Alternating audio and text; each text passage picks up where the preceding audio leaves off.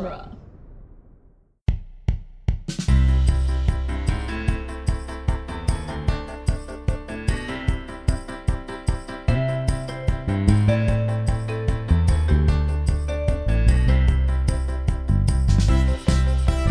Hello, everyone, and welcome to the Protagonist Podcast, where each week we look at a great character in a great story. I'm Joe Dorowski. This week we're discussing Richard Connell's short story, The Most Dangerous Game, and Shirley Jackson's short story, The Lottery. And joining us for the discussion is returning guest, Kate Dorowski. Welcome back, Kate. Thanks for having me. Very glad to have you on for these two short stories, which it turns out this style of fiction that we're going to address in these two short stories is going to have some overlap with the Survivor discussion that we've had you on for on the podcast. Yes, definitely can see that. So a bit more info about these short stories, which I'm going to guess many readers had to read in high school or junior high. They're very commonly assigned in English classes. But The Most Dangerous Game is a 1924 short story that was originally published in Collier's magazine. It tells the story of an American big game hunter who falls off a yacht and washes ashore on an island owned by a Russian who enjoys hunting humans. And The Lottery was first published in a 1948 issue of The New Yorker, and it tells the story of a small town gathering for the annual lottery, at the end of which, spoiler warning, the winner of the lottery is stoned by the rest of the townspeople.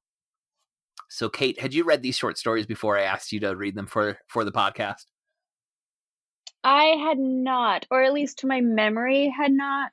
If I had to read them in junior high school, I don't remember them, which I would be shocked because they seem very memorable. So I don't believe I had any contact with them before you asked me to. Okay. I definitely remember reading The Most Dangerous Game in a it would be a high school writing class where often we'd read a short story and have a discussion about that for the start of the class. And then we'd just be turned on our own to do some creative writing after that. And I remember the discussion around this where there was one student who generally did not participate, but they got all in on the discussion of The Most Dangerous Game. Like, he was a super fan of this short story. This one grabbed them in a way that a lot of the other short stories had not. And I can't remember when I first read the Lottery. It's definitely been more than once, and I have assigned it to my American Lit students. But I remember the first time I read it, I don't remember the setting, but I just remember the feeling of, like, the end, like, just hitting me, like, whoa. Like, what was this that I just read? And I had no preparation beforehand as to what was coming. Mm-hmm. So did one of them hit you? Like, how did the lottery ending hit you before we even jump in? I knew how that ended. I think you described it to me briefly, so I knew how that one ended, but reading it, it's so vivid and it's like a gut punch, and you're just like, oh, like you feel kind of icky after it. Yeah, icky. That's like the feeling I remember. Feeling. Yeah, very much from the first time I read it. Like, just kind of like gross. And when we get to the trivia, we're not the only ones who had that reaction. To this. So these two short stories, like I said, they often get assigned in English classes. The Most Dangerous Game has been called the most popular short story ever written in English. It gets included in so many collections of short stories and anthologies of American literature. And it's also doesn't hurt that it's, old enough that you can reprint it now. Well, I guess it was actually this year it entered public domain. So I will just say, get ready for some more adaptations explicitly of The Most Dangerous Game to be coming our way. Though there's a lot of like cousin adaptations or inspired by style adaptations this has been like identified as like a cortex that has spawned so many stories that it's become almost a trope to have like the humans hunting humans or the one on the run from the others style of story. It has been published both with the title The Hounds of Zaroff and also The Most Dangerous Game. The Most Dangerous Game is a much, much better title, in my opinion, because you get a little punning happening within there. And a short story title that can pull off the pun without you really like appreciating it till after you've read the short story itself. I think that's a strong title that's happening there. The story was directly adapted for film in 1932. It's been cited, though, as the inspiration for dozens of other films. It also was directly adapted as 4 radio plays, including a version starring Orson Welles, and another one that starred Basil Rathbone, who was famous as the radio version of Sherlock Holmes. So when I looked it up, what has been cited this as like a source text or a core text that kind of inspired a story, I will just say it's been an inspiration for episodes of TV that range from Get Smart to Gilligan's Island to The Incredible Hulk to Supernatural to Blacklist. So like multiple decades and multiple genres of TV have like had an episode that kind of borrowed from this. I will also say Star Trek, the famous Arena episode, definitely has a feel like The Most Dangerous Game. And even I saw, Quibi, that new app that's desperate for everyone's attention, that does the short episodes. Yes. They at their launch, they had an adaptation of The Most Dangerous Game that starred Liam Hemsworth and Christoph Waltz. But I haven't heard anything about it. I just saw that listed as one of the things on Quibi. Far too many video games have levels or entire plots that are very similar to this premise for us to start listing them. And we really can't even start to scratch the surface of literary works that have borrowed this premise. Hunger Games comes to mind immediately. It's a very popular trope. So once you start looking for it, you're going to see The Most Dangerous Game in so many things. And even the inventors of paintball have cited this story as part of the inspiration for inventing the game of paintball. That's incredible. Wow. And once you hear it, you're like, well, obviously, yeah, that makes a lot of sense. Yes. But they themselves have said it. It's not like just I wonder if. It's like, nope, they said it. Wow. And in the creepier side of things, the Zodiac Killer made what many believe to be a reference to this short story in one of his letters to the press. So, serial killer, maybe inspired somewhat by this short story. Richard Connell, the author, he wrote a lot of popular short stories. He wrote over 300 short stories, but he was also a screenwriter, and he was nominated for an Academy Award for Best Original Screenplay for Meet John Doe, which is a very good golden age of Hollywood film. So well done, Richard Connell. So the lottery, now some trivia on that. I mentioned that The Most Dangerous Game has been called the most popular short story ever written in English. The lottery has been described as one of the most famous short stories in American literature. Like that's what the first lines is like citing literary critics on their Wikipedia page with those descriptions. And the lottery won the O. Henry Prize for short stories when it came out. In response to its publication in The New Yorker, reportedly many subscriptions were canceled and a whole bunch of hate mail was sent through the postal system to both The New Yorker and to Shirley Jackson. It generated the most response The New Yorker ever received for a work of fiction, or at least reputedly the most response ever. Wow. The lottery has been adapted as a radio play, a live television play, a ballet, which creepy. I don't know. As a ballet, no, I can envision some of it, but I don't want to. A short film adaptation, and then one TV movie that was actually a sequel inspired by the short story. So they made a TV movie set in the world of the lottery, basically, but not telling the story of the lottery. It also was adapted for an opera. That one feels like a closer match to me than a ballet. Also a stage play, and Kathleen Kennedy's production company has announced plans to adapt the short story for film, though, like all of entertainment, that is currently on hold. So not sure what movement there is on the most recently announced film adaptation. Shirley Jackson wrote 6 novels and more than 200 short stories. One of her novels, The Haunting of Hill House, was nominated for a National Book Award and is considered one of the best ghost stories of the 20th century, and that one has been adapted many times as well. So Shirley Jackson and Richard Connell, somehow I feel like outside of like these 2 short stories, they're kind of somewhat like forgotten from the literary canon, but they had amazingly prolific careers and were very popular in their day. Interesting. I actually had not heard of either of them until now, but this makes me very interested to read more of their works. Yeah, I will say, just from these 2 short stories, which is what I'm definitely most familiar with them with, Richard Connell feels more like a pop writer. Like it's more of a pulpy action feel to his short story, and Shirley Jackson's definitely feels more literary, like aiming for the highbrow crowd in the writing. I think they're both good and very accessible. And in saying that, I'm not trying to like make a value judgment. I just think they were writing for two different audiences in terms of these two short stories. Right. All right. Well, before we move on to the spoiler summary, we want to thank you for downloading this episode and for listening. And we especially want to thank those of you who support us on Patreon. If you would like to support us financially, we invite you to go to patreon.com/protagonist and support our show with at least $1 per month. All supporters on Patreon at any level receive access to our special quick casts, which are shorter episodes in which we just talk about the state of entertainment right now because of COVID-19, more than we talk about newly released films and trailers or anything like that. And also more than we give updates on our fantasy box office, because those updates have paused at the present time. But we also, we do give recommendations for films that we've been watching on streaming services and talk about things we've been reading lately. So there are some stuff for us to discuss on the Quickcast.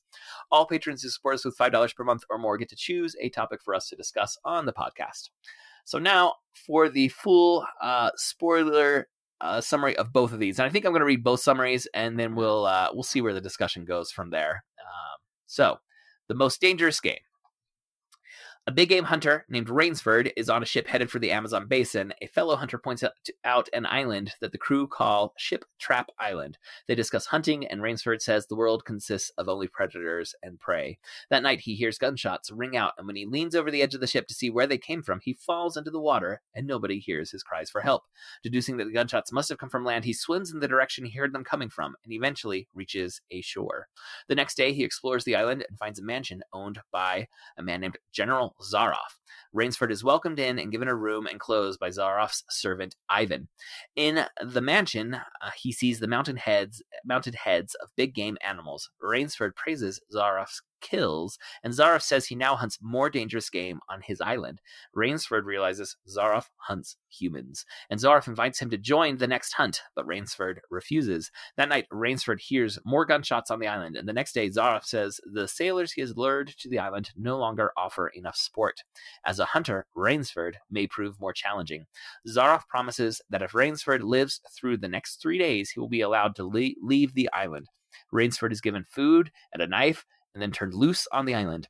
He tries to make a confusing trail to follow before climbing a tree and waiting for Zaroff. Zaroff finds him and toys with him before letting him run off again to prolong the game. Rainsford makes a booby trap that wounds Zaroff, and Zaroff goes back to his mansion but promises to renew the hunt the next night. Rainsford uses the time to run as far as he can before making another trap. This trap kills one of Zaroff's hunting dogs. The next day, Rainsford sees Rainsford and Ivan leading a pack of dogs. Rainsford is able to kill Ivan with another trap, but then is cornered on the edge of a cliff by the dogs. Rather than be killed by Zaroff, Rainsford jumps to the rocky ocean at the bottom of the cliff. Saddened to have been denied his kill, Zaroff returns home. When he turns on the light in his room that night, Zaroff is shocked to see Rainsford standing there. Zaroff tells Rainsford he's won by surviving 3 days, but Rainsford says he still feels like a beast at bay. Zaroff bows and tells Rainsford that the dogs will eat one of them tonight while the other will sleep well. Later, Rainsford concludes that he has never slept in a better bed. The end. Oh, summarizing short stories is so much easier than some of the other stuff we have to summarize. The lottery. Villagers gather together in the summer for the town lottery. There are 300 people in the town. It's a festive atmosphere. Children are making stacks of rocks until families are called together. Mr. Summers runs the lottery using a shabby box. He suggests that they should make a new box, but nobody wants to mess with tradition. They make sure everyone is there or has a representative that can draw for them. Mr. Summers calls each head of a family up to draw from the box. When Mr. Adams comes, he says that he's heard another village may stop the lottery. But Old Man Warner says that's crazy talk. That's crazy young people talk from a generation who don't understand the value of tradition. After every head of family has a slip of paper, everyone looks at theirs. Bill Hutchinson's has a black spot. His wife Tessie yells that it's not fair, but they put enough papers for Bill, Tessie, and their 3 kids into the box, one paper of which has a black spot. And everyone in the family, even little Davy, draws a paper. Tessie gets the paper with the black spot, and everyone picks up stones and helps the small children pick up rocks as well, and they converge on her as she screams, "It isn't fair, it isn't right." The end. Really short summary for the lottery. But that was short. Yeah, that was nice. Still conveyed it. I still feel creepy right now. Yeah, and especially like at the end, it's when they're helping like her own 3-year-old son get a rock as they're converging on her. That's like one of the most unsettling lines in literature for me. It's really creepy. But I guess, is there one of these you want to talk about more? If we certainly have time on the episode. Is there one of these that stood out more for you, Kate? Well, I was drawn more to the Most Dangerous Game for obvious reasons, that it felt less heavy. But I thought it was just very compelling, whereas the lottery was just so, like, anything we say about it, it's so, I don't know what I'm trying to say with that, but it's just a heavier story, whereas Most Dangerous Game, yes, involves like murder, but it's an insane serial killer. It's yes, but the way it's written, it's just captivating, whereas the lottery, it's so jarring with the like festival like atmosphere of the town, and then this mass murder of this woman. There's just something very off-putting to it, whereas the Most Dangerous Game, it's exciting almost. Yeah, the Most Dangerous Game is definitely like a pulse-pounding action story, where like you're moving from beat to beat, and you want to see what he does next. And the lottery, it's all about creating this atmosphere and then twisting it all on you at the very last second. And then all of a sudden you're just like, what is happening? Why? I don't want to read these words anymore. Kind of writing. So let's talk about the Most Dangerous Game first, and then we can finish with the heavy one to close it out. Great. First, like, this text is from 1924, and I think it's shaped so much of our popular culture. Like, both of these together is the Hunger Games, obviously. Like, so there's that. Yes, that's a perfect meld of those. Yeah, one of the most popular books and then also film series of this century has been the Hunger Games, and you can see some of the narrative DNA coming out of both the Most Dangerous Game and the lottery, but particularly with Most Dangerous Game, like as you start to think about the Predator or the Japanese Battle Royale, like there's so many texts that you're like, oh, okay, this is clearly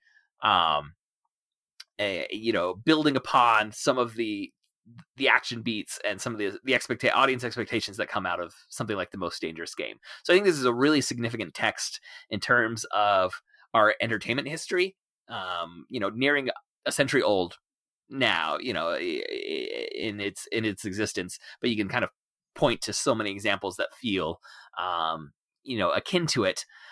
So I guess maybe one of the questions we should think about is, why do we like this story or this type of story, if not this one explicitly?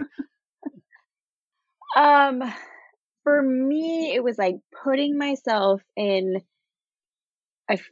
Rainsford, as him, and like the excitement of being chased, but then flipping it and being like, "Oh, I got you."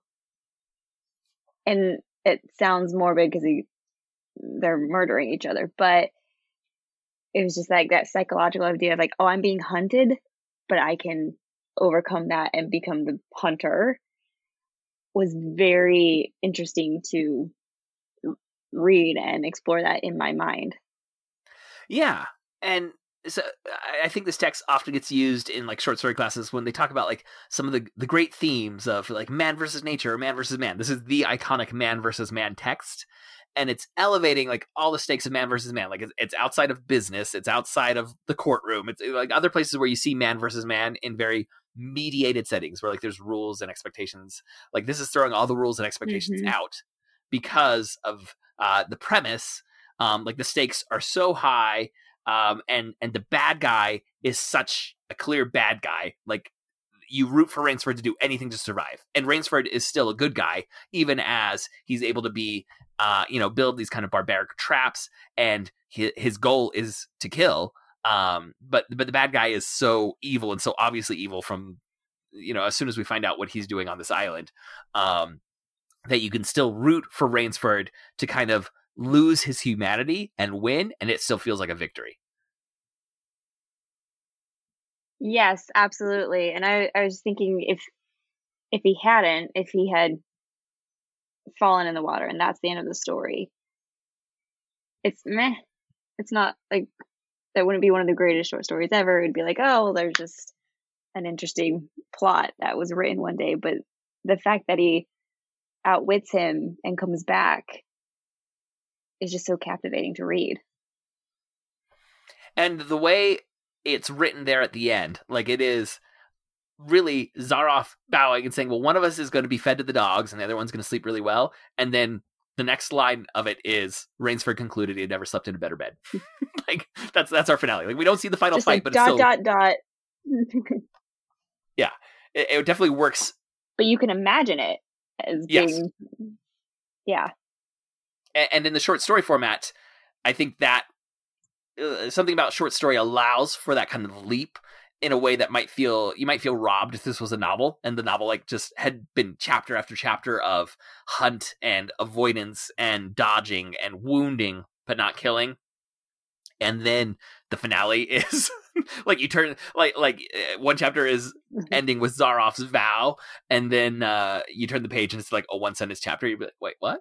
but in the short story, that kind of finale lands really well. It works. Another key to it is the two characters, even in such a short story, are so developed. Like, I want to know each of their backstories. I want to read more stories on each of their adventures and then lead them to this moment, because they're so compelling as characters already so quickly. Yes. Like we very quickly, like I said, we realize Zaroff is just evil, but there's still something that's a little bit alluring about him. Like he's presented in a way that is still captivating.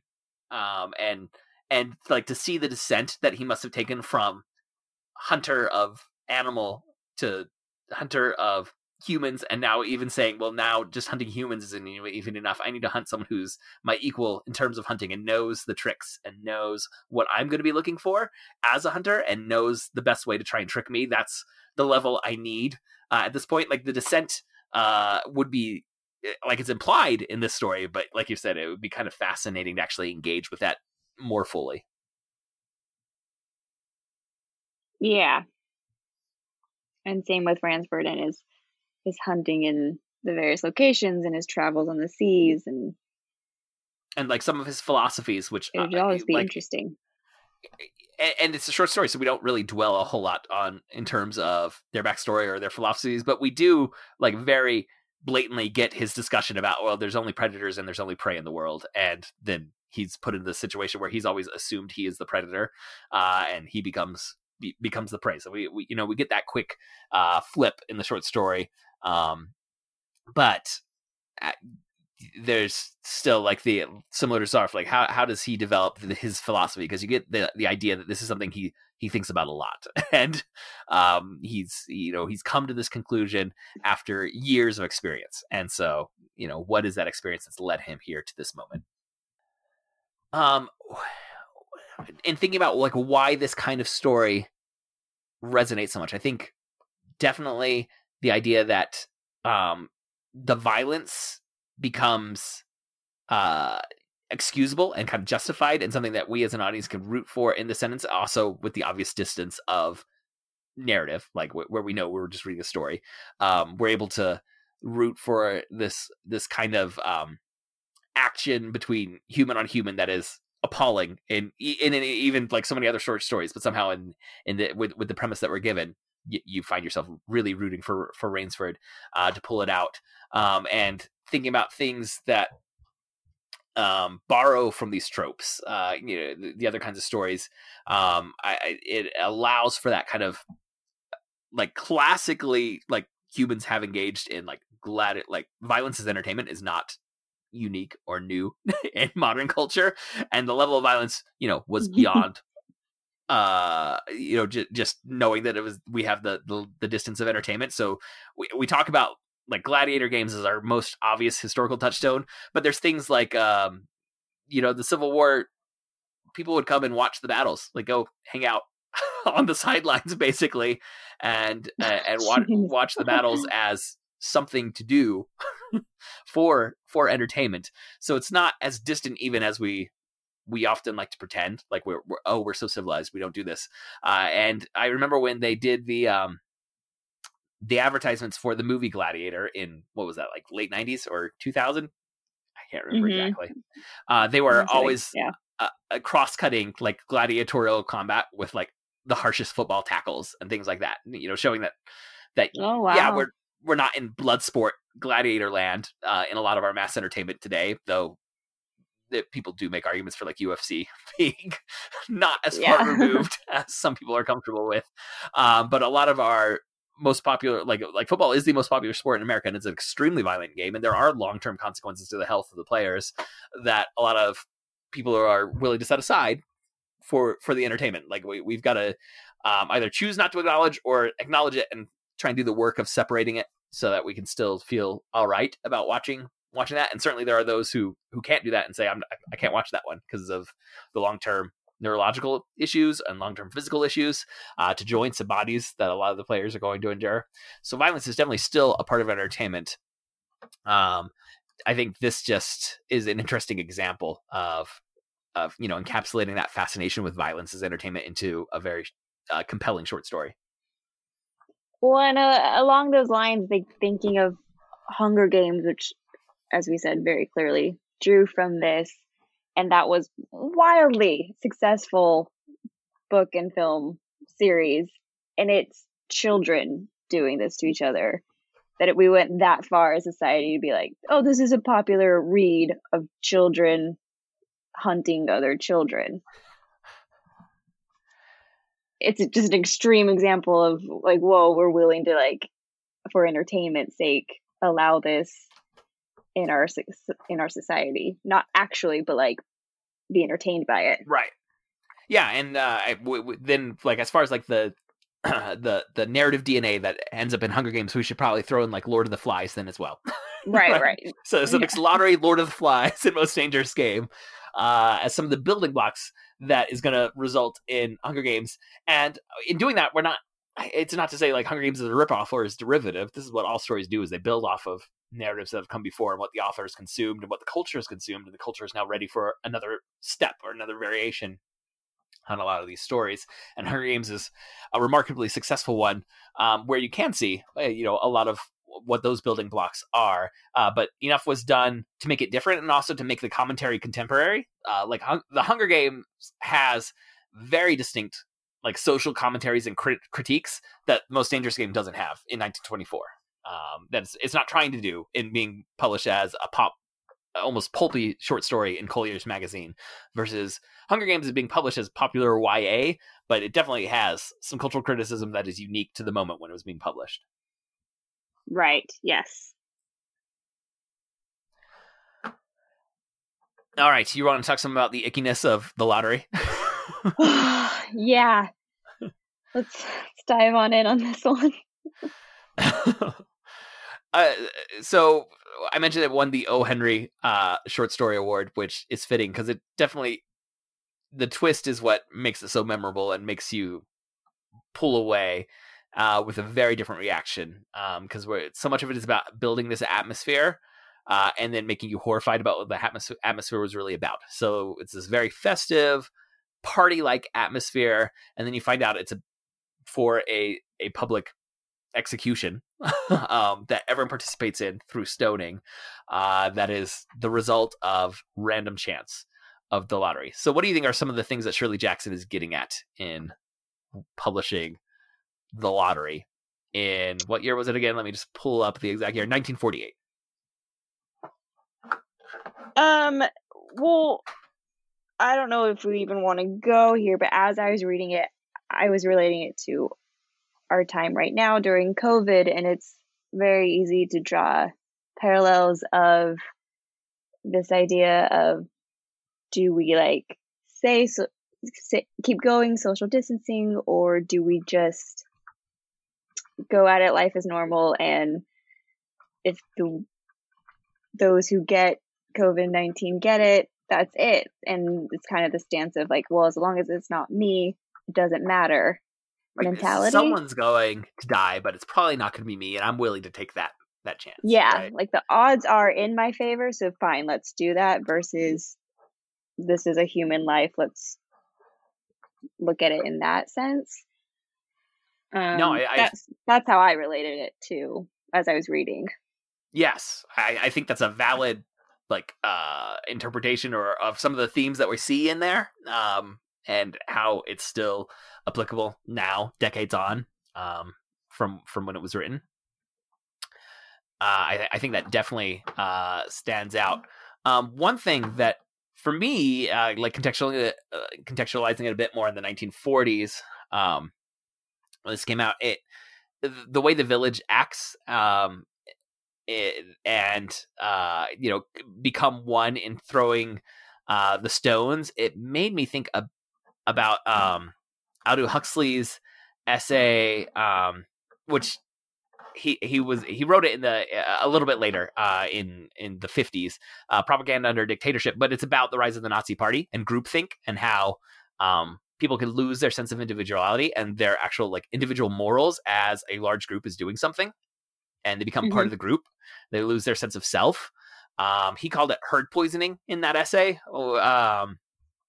And definitely there's elements of that for me overlapped really quite a lot in this short story and that more analytical historical essay by Aldous Huxley, that where you can see why the late 40s might be a time when someone writes this kind of short story.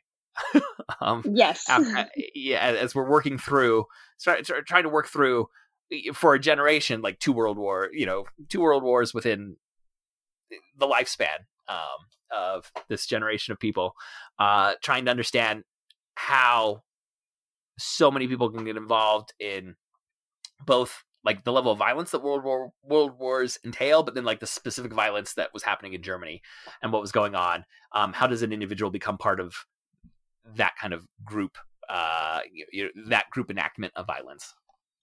What's that? I was trying to think of it earlier. The psychological experiment of the guards and the prisoners. Oh, the Stanford Prison Experiment as well. That's the one. That's what I was thinking of. That it's so easy as you're not the victim to fall into that power role and think you are superior and that it's okay to do this. Mm-hmm. So that was a psychological experiment that famously had to be called off very quickly, where people were randomly assigned either like guard or prisoner roles in an experiment that was supposed to run. I should look this up because my wife has a PhD in psychology and will be very upset with me if oh dear I get this wrong. Let me just pull up some of the details on this. While I'm looking that up, though, I will say another thing that this definitely represents or is criticizing is the logical fallacy of tradition or appeal to tradition. As the reason that we do something is because we've always done it, which is pointed out as a logical fallacy, not because the things that we've always done are wrong, but to say that the reason to keep doing it is because we've always done it that way. That is the wrong reason. Like, what is the reason this has become tradition? Like, what is the actual reason that makes this a good thing to be doing? And it's not just that we've always done it this way. And you see some of the older townspeople are very much saying, well, we need to keep doing this because it's what we've always done. And some of the younger townspeople are like, what? Is this something we should be doing? They're like young kids these days. No, oh, these respect children. for tradition. Yes. All right. So the Stanford Prison Experiment was run from August 14th to 20th, 1971. By a psychology professor named Professor Zimbardo. In the study, I'm reading off the Wikipedia page on this. In the study, volunteers were assigned to be either guards or prisoners by the flip of a coin in a mock prison, with Zimbardo himself serving as the superintendent. Several prisoners left mid-experiment, and the whole experiment was abandoned after 6 days. Early reports on the experimental results claim that students quickly embraced their assigned roles, with some guards enforcing authoritarian measures and ultimately subjecting some prisoners to psychological torture, while many prisoners passively accepted psychological abuse and, by the officer's request, actively harassed other prisoners who had tried to stop it. The experiment has been described in many introductory social psychology textbooks, although some have chosen to exclude it because its methodology is sometimes questioned. The methodology should be questioned. but since we have what it was, I think we should talk about what happened with the Stanford Prison Experiment. I think this is one of the things that led to much stricter human subject protocols, where you've got to do like massive descriptions of what your experiments are going to be and exactly what will happen to any human subject that is involved in a psychology experiment. Mm, Um, that's good. yes, Needed. yeah, definitely needed. So yeah, I think thus far we've said the lottery makes us think about COVID-19 right now today. Stanford's prison experiment from the 1970s. The Aldous Huxley's analysis of the rise of fascism in Germany and things that happened during the Holocaust and how that could have happened. So definitely, like, multiple decades, we're seeing like echoes in real human history to what is going on with the lottery, which is one reason why I think it's still so resonant. Not just Shirley Jackson's skill as a writer and her clever use or very intelligent use of the party atmosphere, and then this shocking turn at the last page. I think it's also shocking because we see that this isn't as far into fiction as we would hope, as we would want it to be. Right. I think that was more what's so chilling about it, is I could actually see it happening. Not like, maybe not directly a stoning, but something similar to this, of like, oh, this is very human nature. Like, this could happen. Right. And I think that's why the lottery is so much more chilling than The Most Dangerous Game, where, like, with The Most Dangerous Game, we can find so many parallels in our entertainment that are borrowing from it, and like a couple examples of some serial killers who maybe did something somewhat inspired by this. And that's about as far as it goes for, oh, that's an appalling commentary about the human condition. But the lottery adds like the discomfort of, okay, the 1-to-1 connection of a town coming together and stoning someone and teaching the children, the mother's own children, to stone their mother and think of it as like a great party. Like, okay, we don't see that, but the the parallels to real historical events are uncomfortable in Yes, how close yeah. the group think and the horrible treatment of other humans because it's tradition. Like, we can definitely see that in so much of human history, in our near history and our far history. The fact that, oh, well, we're going to treat someone terribly just because that's what we do, and that is a reason to keep doing it, is definitely an appeal, or an explanation for defenses of slavery, defenses of so many prejudice, so much prejudice in the world, that is not distanced by saying, oh, it's just fiction. Yes, I think you nailed that, exactly why it gives us such a reaction that we get. One other thing that I kind of touched on that maybe we should dig into a little bit more is this idea of tradition. And I mentioned it as like, there's this logical fallacy of the appeal to tradition as the reason to continue doing something. There's so much about tradition that I think is value, like some people like to criticize like nostalgia and say like nostalgia is trying to recapture those previous feelings is a fool's errand, so should never be the reason for doing something. But absolutely, I think like tradition and nostalgia like affect our interaction with whatever it is that we're doing now. Like, certain things that you do at Christmas time make it feel more Christmassy and like are going to resonate emotionally because tradition is part of like our emotional connection to certain moments and certain things that happen. But this is pointing out that there's more complexity in our relationship with tradition than just saying, it feels right to do what we've done before. Right. I think you said it before, of like, there's the tradition aspect of like, it makes you feel good, versus the tradition aspect of, well, this is just how it's always been, so we just do this.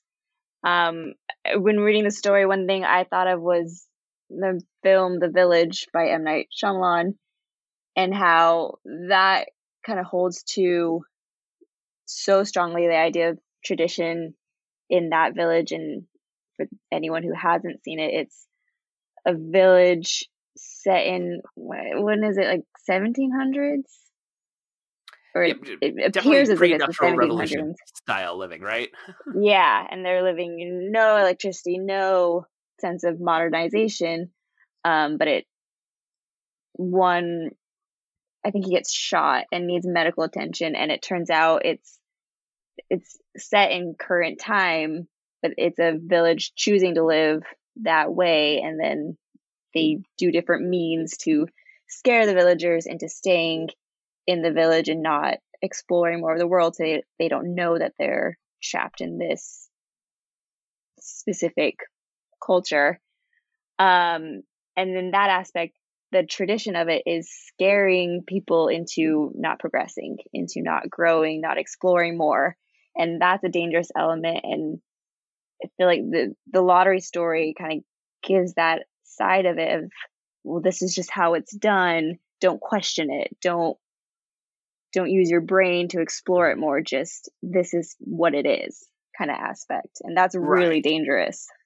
The older generation, in the case of the village, not the lottery, but in that one, it's very much the older generation feel like they are protecting their descendants, right, from the horrors. So the village elders are this group of people who all had horrible things happen to them, and they're scarred emotionally from this, and so they want to like separate from the modern world because they say the modern world is too bad and evil. So we're gonna go create this better society, this utopian society. However, to do it the way they imagine it, they must shelter fully everyone, all their descendants, like all the kids and the younger generation, from the reality of what the world is like out there, like from any sense of modernity. And so the tradition is not just I guess in their minds it is a means of sheltering them, but it's very much inhibiting them, like you said. It's going to literally keep them in ignorance of what the world is around them, but also prevent them from like through fear, prevent them from wanting to find out more, from wanting to progress and understand more. And so in the Shirley Jackson lottery version of tradition, it's also this younger generation is being brought up in this way. And but in that one, like, there's no real sense as to what the reasoning is by the older generation. In Shyamalan's The Village, there's very much you're given the exact impetus and inspiration for doing this to the younger generation. In the lottery, it's just this has been happening for so long, we don't know why it ever started in the first place. And it's like they don't even know why. Like the elders aren't keeping this from anyone. It's as if they don't even know. And I think that's the scary part, is there's just no reason. Mm-hmm. And I think that's one reason why the ending is so interesting, not just as a turn, but until that point, like everything about the festival and the small town and the descriptions of the townspeople, like that all feels like a world is being built for almost like literary realism, like we're being given a peek into this world, like the regionalism of like Mark Twain, where we're like, okay, I'm gonna tell you about how things are done in this one area. I'm going to use their dialect. I'm going to tell you about their traditions. I'm going to tell you how they dress, and you get a full sense of the community. And it doesn't feel like we're being like told a plot per se. We're really like just being given a peek into the window of this other world, the way these people live. And then with the twist at the end of the lottery, like it obviously becomes symbolism, not realism anymore. This is not literary realism, or regionalism that's showing you a world. This is now becomes a story with all this symbolism that we're left to kind of parse through and see how it applies to us. And as we've kind of said, like applies to different moments in history since it was written. So Shirley Jackson wasn't like looking back on those things, but it was so well done that it seems applicable to so many different moments in time. Yeah, it's definitely didn't you say somebody wrote a story that was just in that world but not about the lottery, or did a show about it? Yeah, there was a TV movie that seemed to be like set as a sequel to The Lottery. I wasn't able to find what the plot was, but that was how it was described in terms of, like, I was looking at the list of adaptations of Shirley Jackson's The Lottery. It's a very vivid world that she creates in just a few paragraphs. It's such powerful writing that you're like in the town already, and then the twist happens, and you're like, why is this happening? Yeah. And I think in terms of like the why is this happening, I think the title of the lottery and the way everything happens is one reason why it's so upsetting, because the lottery is like it's literally randomness, right? And we expect if people are participating in a lottery, it's for the hope of something good happening, right? Typically. Yeah. And here the entire town is participating in a lottery where we know the one who was chosen has the worst imaginable outcome happen to them, and yet everyone else feels like they've won the lottery, right, by not being chosen. Like now that they get to do the fun part of stoning someone to death, and so in this case, like it's a flipping of the traditional lottery where there's like one winner, and hundreds or dozens to thousands of losers. In this case, there's one loser is the one who gets selected by the lottery, and everyone else has a sense of now the fun begins at this point. So it's like flipping our idea of lottery, and I think that's one reason why it's so shocking. Of course, is like our association is like the winner of the lottery is a good thing. You're right. That's why so many people are willing to participate in lotteries. And I think it's the dialogue in it is so interesting because the woman Tessie is crying out like this wasn't fair, like this isn't fair, and the townspeople are saying like be a good sport, or saying we all took the same chance.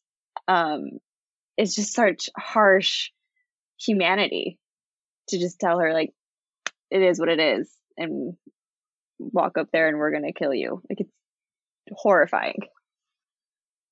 And I think one thing that Shirley Jackson does very well as an author is, even as like the turn is happening, her writing style doesn't change. Like it's still like the descriptions of like the kids getting rocks that are too big for their hands and things like that for their little fingers. That's very similar to the description of like the festival atmosphere, how she was building the festival atmosphere at the beginning. So I think there would be a temptation or some writers would like shift their tone in making that twist at the end. She keeps the exact same tone, which makes it more haunting and more appalling. Yes, yeah. That's very true. I hadn't thought of that before. Well, do you have any other thoughts about the lottery or The Most Dangerous Game? I did in The Most Dangerous Game, he had this one line that I did find, and I think it kind of sums it up a little bit, both the stories. And it's Rainsford. He's talking about they're approaching the island that he ends up playing the most dangerous game on. But he writes this line. It says, "Sometimes I think evil is a tangible thing with wavelengths just as sound and light have." Which is a really interesting line of putting like, this evil tone on humans and humanity, that they can be tangible. Kind of encapsulates both these stories that they're writing of these truly evil actions that humans are performing. I don't know. That line really struck out to me when I read it the first time, of just evil is tangible. Yeah, I think definitely. Like you said, it applies to both. And I think it's the last line of the lottery. Like it isn't fair, it isn't right. Is such a striking line for me, as far as like the lines that stand out, because it's like the way humans are treating other humans are what isn't fair and isn't right. And so often when we say like, well, something's not fair, it's like events that are out of our control, right? And this is saying, well, no, what we do to each other isn't fair and isn't right. And that there is a choice and like agentive action that is driving what's not fair and not right in the lottery, and certainly also in that applies to Most Dangerous Game. And that I think is again like why it's a little bit haunting, because it's making us say, in terms of the lottery, like so much of it is about this community and the way the community functions and what they do, and then it's like the ultimate injustice is enacted by the community onto a member of its community. And I don't think that is an accident on Shirley Jackson's part. I think she's probably asking us to think a bit about how our communities function and structure, and to not just say, oh, it's not fair that they were born into poverty, and that's rough that they had that lot in life. And, like, maybe stop and say, well, what is our community, like, how is our community responsible for that actually?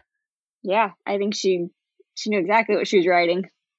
These are both really good text, listeners, and they're both very available in so many short story collections, but they're also readily available online.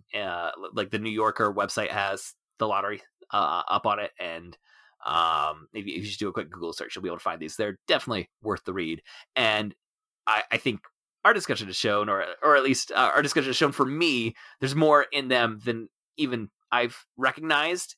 And I'm saying that as someone who's read them as a student and had class-long discussions about them, and also taught them to American Lit students and had class-long discussions on that other end. I think there's still more that I'm getting in this new discussion, some new insights that I've gained. So I think they're very worth taking the time to go and explore. And also, they're very quick reads that are going to linger with you. And I think that's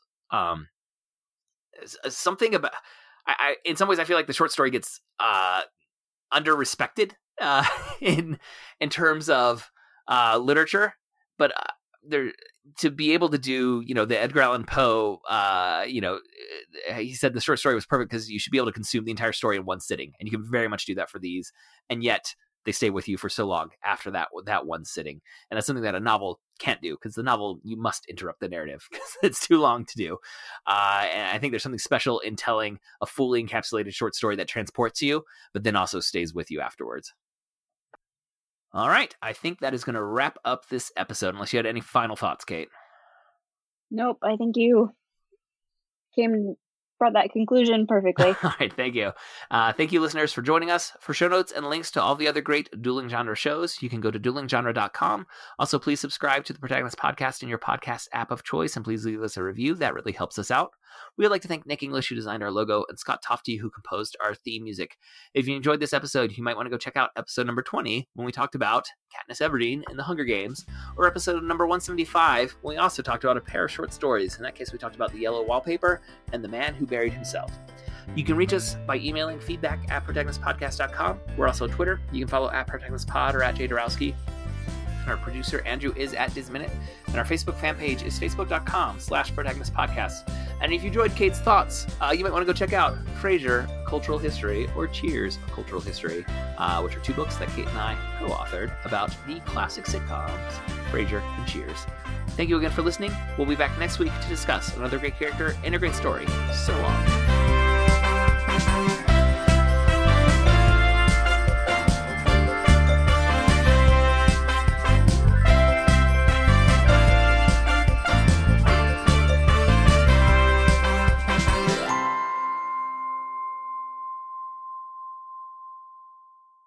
Being a character in a short story seems like a tough gig. Short stories are always bad. And it's really condensed, rough situation. It's just like, you're either going to die or you're going to learn something really terrible, possibly about yourself.